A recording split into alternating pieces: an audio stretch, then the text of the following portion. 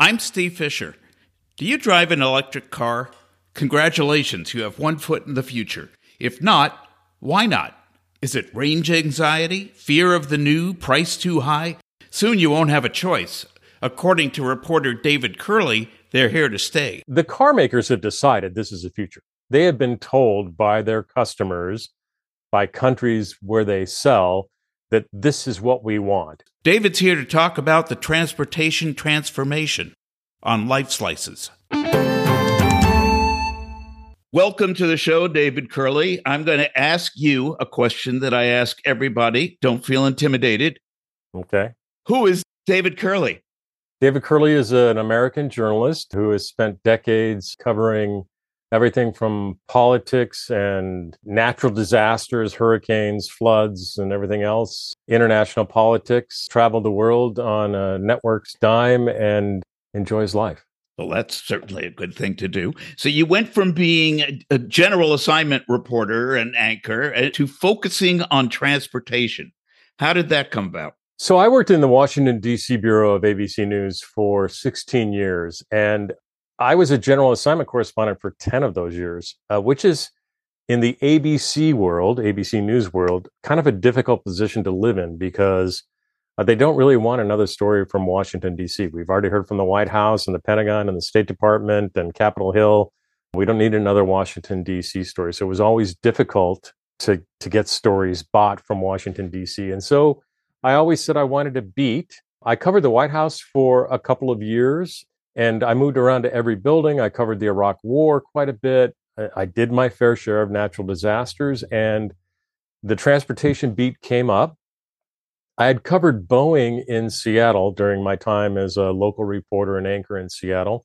And then I went to Chicago and Boeing went to Chicago. So I covered Boeing a little bit there. So I knew a bit about aviation. I had a toy train set, loved trains, knew a bit about that. Lionel? No, American Flyer, total American Flyer, big AF guy, S-Gauger. That's the way to do it. It's more realistic. And I'm a little bit of a wrench on cars. So the beat really fit for me. Planes, trains, automobiles, and space. You know, I remember the landing on the moon and always been fascinated by space. So this kind of, it worked for me. It was a beat. It was something I could concentrate on as a journalist where you're going deeper. You're not just doing the superficial. You understand how this story in the context of what it means in the bigger picture. So I said, yeah, I'm happy to do the transportation beat and loved it. Okay. So now I have to start with lay the groundwork here. What kind of car do you drive? Well, we have a few of them. I have what I call my Costco, Home Depot, and dog car, which is a Honda Element.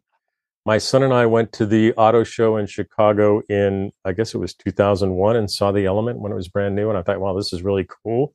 They built it for, late teens, early 20s surfers, but it was people my age who really love that vehicle. So that's one of them. We have a Prius in the family. We have a Ford Explorer that we store and use occasionally. And then I have a BMW 335i that is my baby. I drive a Prius, so I know from the joys of that. So let's get down to the nitty gritty here. The popularity of electric vehicles is growing. What's standing in the way of full adoption? Production of the number of vehicles needed and the infrastructure to charge them, whether that's at your home or at a public charging station. I get a lot of interesting comments when I write on Full Throttle about electric vehicles. The car makers have decided this is the future. They have been told by their customers, by countries where they sell, that this is what we want. And they are going, some of them all in, and a few of them are speeding up their adoption of EVs. So they're going full throttle on. Yes, they are going full throttle on EVs. And if you ever go full throttle on a new EV, you will know what torque is. You will know how fast a car can actually move. There are a couple limiting factors. People like to talk about the grid and charging and infrastructure. That's all kind of happening. I mean, this is like, think about when Ford was building the Model Ts. I mean, there wasn't a gas station on every corner. You had to find some place to get gasoline. We're having those same kind of issues now. The other limiting factor are batteries and the minerals that go inside the batteries, but there's a lot of work on mining and refining and recycling of those minerals that go into batteries. That it's all, it's not working perfectly, but you can see each of them hopscotching these different parts of the equation moving as we adopt EVs. Are we trading one threat to the environment for another? You might be able to argue that, but I think the biggest concern are CO2 emissions, and internal combustion engines are a huge contributor to that. I'm not a climate scientist, and I don't pretend to be an expert on all this, but if you're having a problem because too much of something is happening, if you reduce part of it, that seems to help. And I think that's what the world is saying, and why car makers are responding, is that like, hey, we can do something about this. We can cut CO2 emissions from our personal vehicles by doing this. So let's do it. Now, how you produce the electricity and whether you use more alternatives, how you're able to store it, all those things are happening. This is, I call my newsletter the transportation transformation. I really think this decade, from 20 to 30, you might be able to go to 35, the amount of change that's going to happen and the way we get from here to there is just it's striking. And a lot of people aren't ready for it, and it's going really fast, but it's happening. I mean, that's kind of what I do, is I report on what are they doing and why are they doing it. So I know that one thing that's keeping people that like myself and others that I know away from electric vehicles right now is range anxiety. I have moved to a town that's 2.5 hours away from my kids. So if I want to visit them, I have to jump on the road and drive 2.5 hours. And I'm concerned that an electric vehicle won't get me there and back without the hassle of recharging. Well, you'd have to get gas, wouldn't you, if you took a gas vehicle car? I do have a gas vehicle car. So if you go, at some point you have to stop and you have to refuel, right? Right. Well, no, because it's a Prius, so I get pretty good mileage in the Prius. You can do a round trip on the Prius. Yes, that's great. That's fantastic. Yeah. Which is why hybrids and Toyota. We could talk about this later. Toyota is sticking with hybrids, and many others are going full on EVs. But this is why Toyota thinks that there's this bridge between where we are today, getting the infrastructure and everything else, and that is the hybrid, like you're driving right now, which is why they're going to be one of the biggest hybrid producers over the next several years. Yes, I understand range anxiety. Ford gave me a Mach-E. They call it a Mustang. It's not a Mustang, but a Mach-E crossover that I drove down into rural Virginia. And I learned a lot about charging and range anxiety. I left the house with 100%. I passed the last supercharger with 80%. And then drove all the way down to where I was going, which was actually to watch a rocket launch. And I didn't have enough power to get back to that supercharger. And so I had to stop at a couple of level 2 chargers and sit and twiddle my thumbs for a long time. So I completely understand what you're talking about. I think generally 300 miles is probably going to be the range of EVs that you see over the next couple of years. If you want to save money, your range will be lower because they won't give you a big enough battery to get the kind of range you're looking for. But the infrastructure is coming, and what you have to do is just think differently. So in my little example there, at 80%, I should have stopped at the supercharger and gone to 90 or 95%, because I could have gotten all the way down to where I was going and back to that supercharger, where in 20 minutes I'd get enough easily to get onto where I wanted to do. It's real. I understand range anxiety, but once again, this is the process of bringing on this new technology, and you'll get to the point where I did a story on Electrify America, which is one of the charging companies that's out there. You've seen several. If you have, do you have a plug-in hybrid? Are you able to plug yours in? No. Yeah. So a plain old hybrid. I am trying to get it outfitted with a wheel and hamsters to see if I can. Yeah, we should actually talk. I think Chevy had a good idea on what to do with hybrids, different than Toyota. Anyway, Electrify America's CEO, I went over and did a story on them. They have to figure out cars from different makers charge differently at different rates. It can only take so much juice at a time. And so they have to figure out how their charger can work with it. And I was talking with the CEO, and they are now at 350 kilowatts, excuse me. And he's talking about they're going to 1 gig. And he basically said, you should only have to wait 4 or 5 minutes at a charging station like you do at a gas station to get a full charge. I think that's a little bit down the road, but I'm all for it too. Yeah. I mean, we all want to kind of get along the road and along down the road. Another problem with EVs, I was told by my daughter-in-law was actually shopping for an EV, and they were told by their insurance guy that it was going to double their insurance. And I talked to my insurance guy, and he said the same thing, that yes, for electric vehicles, insurance is much higher. Are we ever going to see a respite from that? Well, that sounds like a great story because I don't know much about that, and I can't add much to that. But listen, it's going to become, we will be 50-50 ICE, internal combustion engines, and EVs here by 2030. So, yeah, something's going to happen there. That sounds like a great story. I'm going to look into that. I am kind of surprised that without all our technical know-how, that nobody has, or that I'm aware of, has come up with an artificial fuel for combustion engines. Oh, no, there is. They're out there. In fact, the airline industry, they call it SAF, SAF, Sustainable Airline Fuel. And that's the way the airlines hope to be greener. So that's all coming. I mean, I haven't written this piece, but I've thought about this piece as well. So you make it from plant-based materials, but you burn it and you still have emissions. It's cleaner, but it's not completely clean. I thought you might have been going to hydrogen, which a lot of people talk about hydrogen, not just in a fuel cell, which creates electricity, but actually burning hydrogen as a fuel. Some people are looking into. Hydrogen's a very tricky little molecule. And if you look at the Hindenburg, it can be very dangerous. So there are other options out there. I just think the car makers have decided that battery electric vehicles is where they're going right now, still waiting for this other technology to develop. I mentioned Toyota early. Toyota is big, would like to do hydrogen, especially hydrogen fuel cells, where you basically run the hydrogen through, and through electrolysis, you create water and some electricity. And interesting technology, but you have to be able to stop at a station and fill up a tank with hydrogen, and you're driving around with a tank of hydrogen, which is explosive. I mean, people talk about the batteries in EVs. They are problematic as well. And we've seen plenty of fires. And down in Hurricane Ian, there were plenty of issues with batteries and salt water, and that's not good. But these are all issues we have to deal with along the way of this transformation. I saw a story once on using atomic energy to power a car.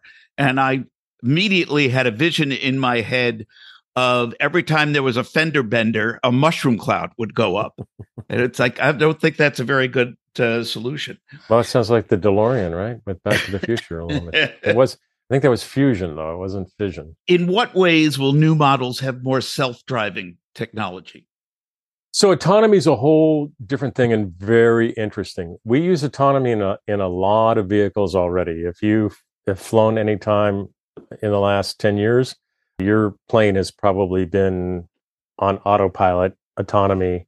In fact, it's caused some problems when pilots haven't intervened correctly. And it's not a perfect science yet, but it is coming. And my line about autonomy is it's about getting humans out of the loop. We're the problem. We're the ones who make the mistakes. Right. Computers occasionally make mistakes. We make mistakes all the time.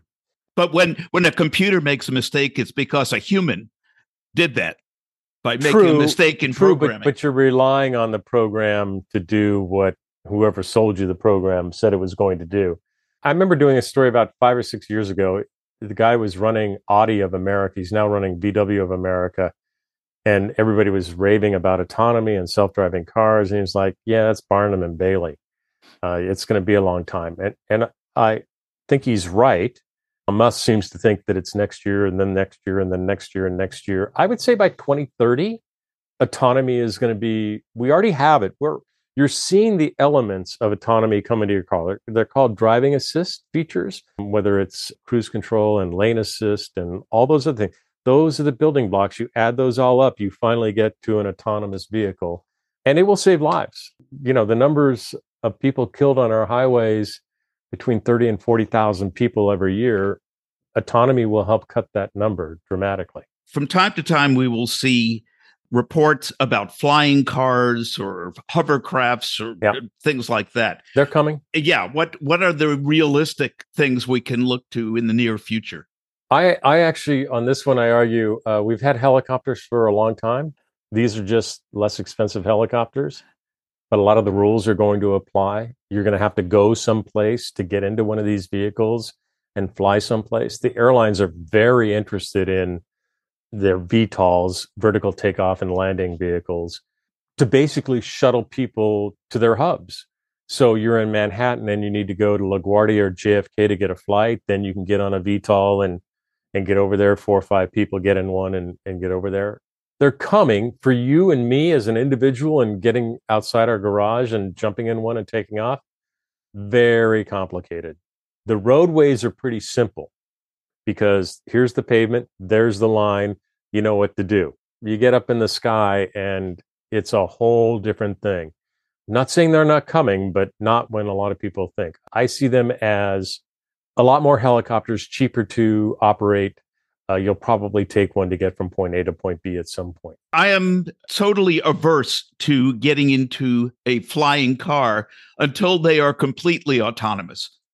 I want to get in and just say, oh, take me to Seattle or whatever it is, and boom, and we go. I don't want to have to sit behind a wheel and actually navigate that. Well, you probably won't. They wouldn't want to give you control of that vehicle. And actually, that's when we get to, you talked about vehicles, car vehicles. When we get to full autonomy, which is called level 5 autonomy, there will not be any steering wheel or pedals in the vehicle. And you've already probably been in one, a shuttle or a little that's moved you from point A to point B at a mall or whatever. That's what's coming at a bigger scale and more available. So speaking of moving from point A to point B, what kinds of other transportation are coming, like Elon Musk's Hyperloop or things like that? What can we look for down the road? Yeah, I think Hyperloop is. Have you heard? You haven't heard much about Hyperloop of late. You haven't heard much about his Boring Company building the tunnels that you would use a Hyperloop in. All possibilities. It's just a question of, are they economically feasible? Do you have the rights to do it? Can you actually drill through? Well, he did it in Los Angeles, done it in Vegas. Those are all possibilities. It's just a question of what makes the most sense at the time. And supersonic air travel potentially will come back, and supersonic air travel over land. I could see that by 2030, 2035 as well, where you could fly from New York to LA in a couple of hours. What about actual space travel to get places? So yeah, people have talked a lot about that but that'd be really expensive. But it can be done. Yeah, you go ballistically from New York to Tokyo. Yeah, you could do it. I just don't know if there's a business case for that anytime soon. Where can people find your reports? Where can they find Full Throttle and see your videos and newsletters? So currently I'm stationed at bulletin.com. So it's a really long URL. So the easiest way to tell somebody is, please Google my last name, which is Kerley, and Full Throttle, and you will find the newsletter. And it's Full Throttle on YouTube, which is where I'm placing a bunch of video newsletters that I'm doing of some of these. The entire URL is David Kerley, fullthrottle.bulletin.com, which, like I say, made a mistake when I picked that URL. Yeah, can't they use initials or something to make it? Yeah, could have. Some bad advice I got along the way there on that one. So is there anything else that you would like to answer that I haven't asked about? I just think that I watch the comments that I get on a number of these pieces. And the one thing I would tell people is the car companies are spending $750 billion to build new plants, to build cars and batteries. And people say they'll never, electric vehicles will never work. I don't know that they're stupid. I think they're pretty smart people running these companies. They've been told that this is what their customers, the majority of their customers in the world want. And that's where we're going. And it's just a question of how we get there and whether we do a good job in building our infrastructure to get us to that point. There are some encouraging signs. There will be bumps along the way. It's not going to be a smooth ride. It's not going to be easy. I mean, that's why you're driving a hybrid right now, because you're not ready to pull the trigger and go fully electric. And I have a lot of friends who've done exactly the same thing. And I get it, because we're in that transition. We're in that transformation from a vehicle that we use for more than a century to a vehicle that we're going to use for probably another century. And it's not easy. And it's not what you're used to. It's different. And you have to think different. That's what I was talking about in the way you drive and charge. It's not like you want to run it down to a quarter tank of gas and then go get a refill. Sometimes you may need to charge at 66%, and sometimes you can go to 22%. There's a lot to learn, and we're all going to have to adapt, but it's coming. Okay. Again, I think the answer is hamsters in a wheel. I'm sticking to that. Yeah, you're going to have to find a bunch of alfalfa to feed them. That's hey. I think there's some down the road. I think I'll get that. David, thank you so much for your time. I hope you will come back and share more with us on other transportation topics. My pleasure, Steve. Great fun. Always love talking about this stuff. It's a remarkable period we're in the midst of. There will be a lot of change coming. Yeah, those of us who grew up with the Jetsons are now living it. It's getting closer, isn't it? Yeah. Thanks a lot. My pleasure. Thank you to David Curley for filling us in on the future of transportation. Check out his Full Throttle newsletter and YouTube channel. I don't know about you, but I'm excited about going electric. Eventually. New models are coming out all the time and the prices are coming down, so consider trading in the old for the new. You'll help to clear the air, and who knows, maybe you'll get a charge out of it. If you like this program, like us and subscribe on social media or wherever you find fine podcasts. Life Slices is produced by Beatnik Ravens Productions, all rights reserved. Music courtesy of Fesleyan Studios.